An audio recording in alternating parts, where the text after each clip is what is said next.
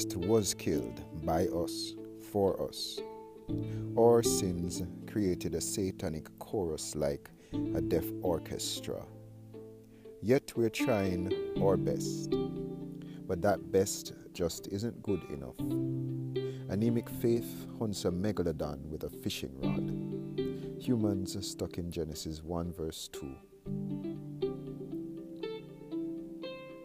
Those humans became the beasts they were to rule, unable to save ourselves from ourselves, murdering anyone who exposes us, like Cain hiding their victims in dust, unable to hear the innocent blood chorus wailing. So heaven gave us our King. Yahweh sends his only here to cure a world baptized in the fear of their best. He somehow shrunk into flesh, the Word that made light from thick dark.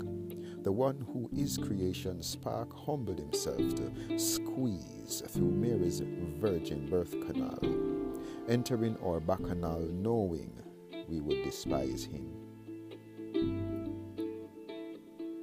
He came a new kingdom to bring. Babylon's rule expired, and as Christ respired, the sick were healed and demon enslaved freed. The hungry he did feed, and in response we made him bleed. Our Savior can't be from human seed, no white horse on which he rode.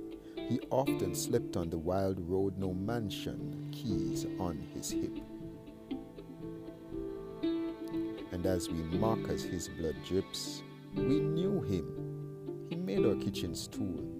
So how could this man dare to rule? Of course we would reject him despite all of his miracles. Our Savior couldn't be normal man, so he redefined normal. His flesh would not be worm food. The same power that said Haya or freed him from the dust, and though he was killed by us,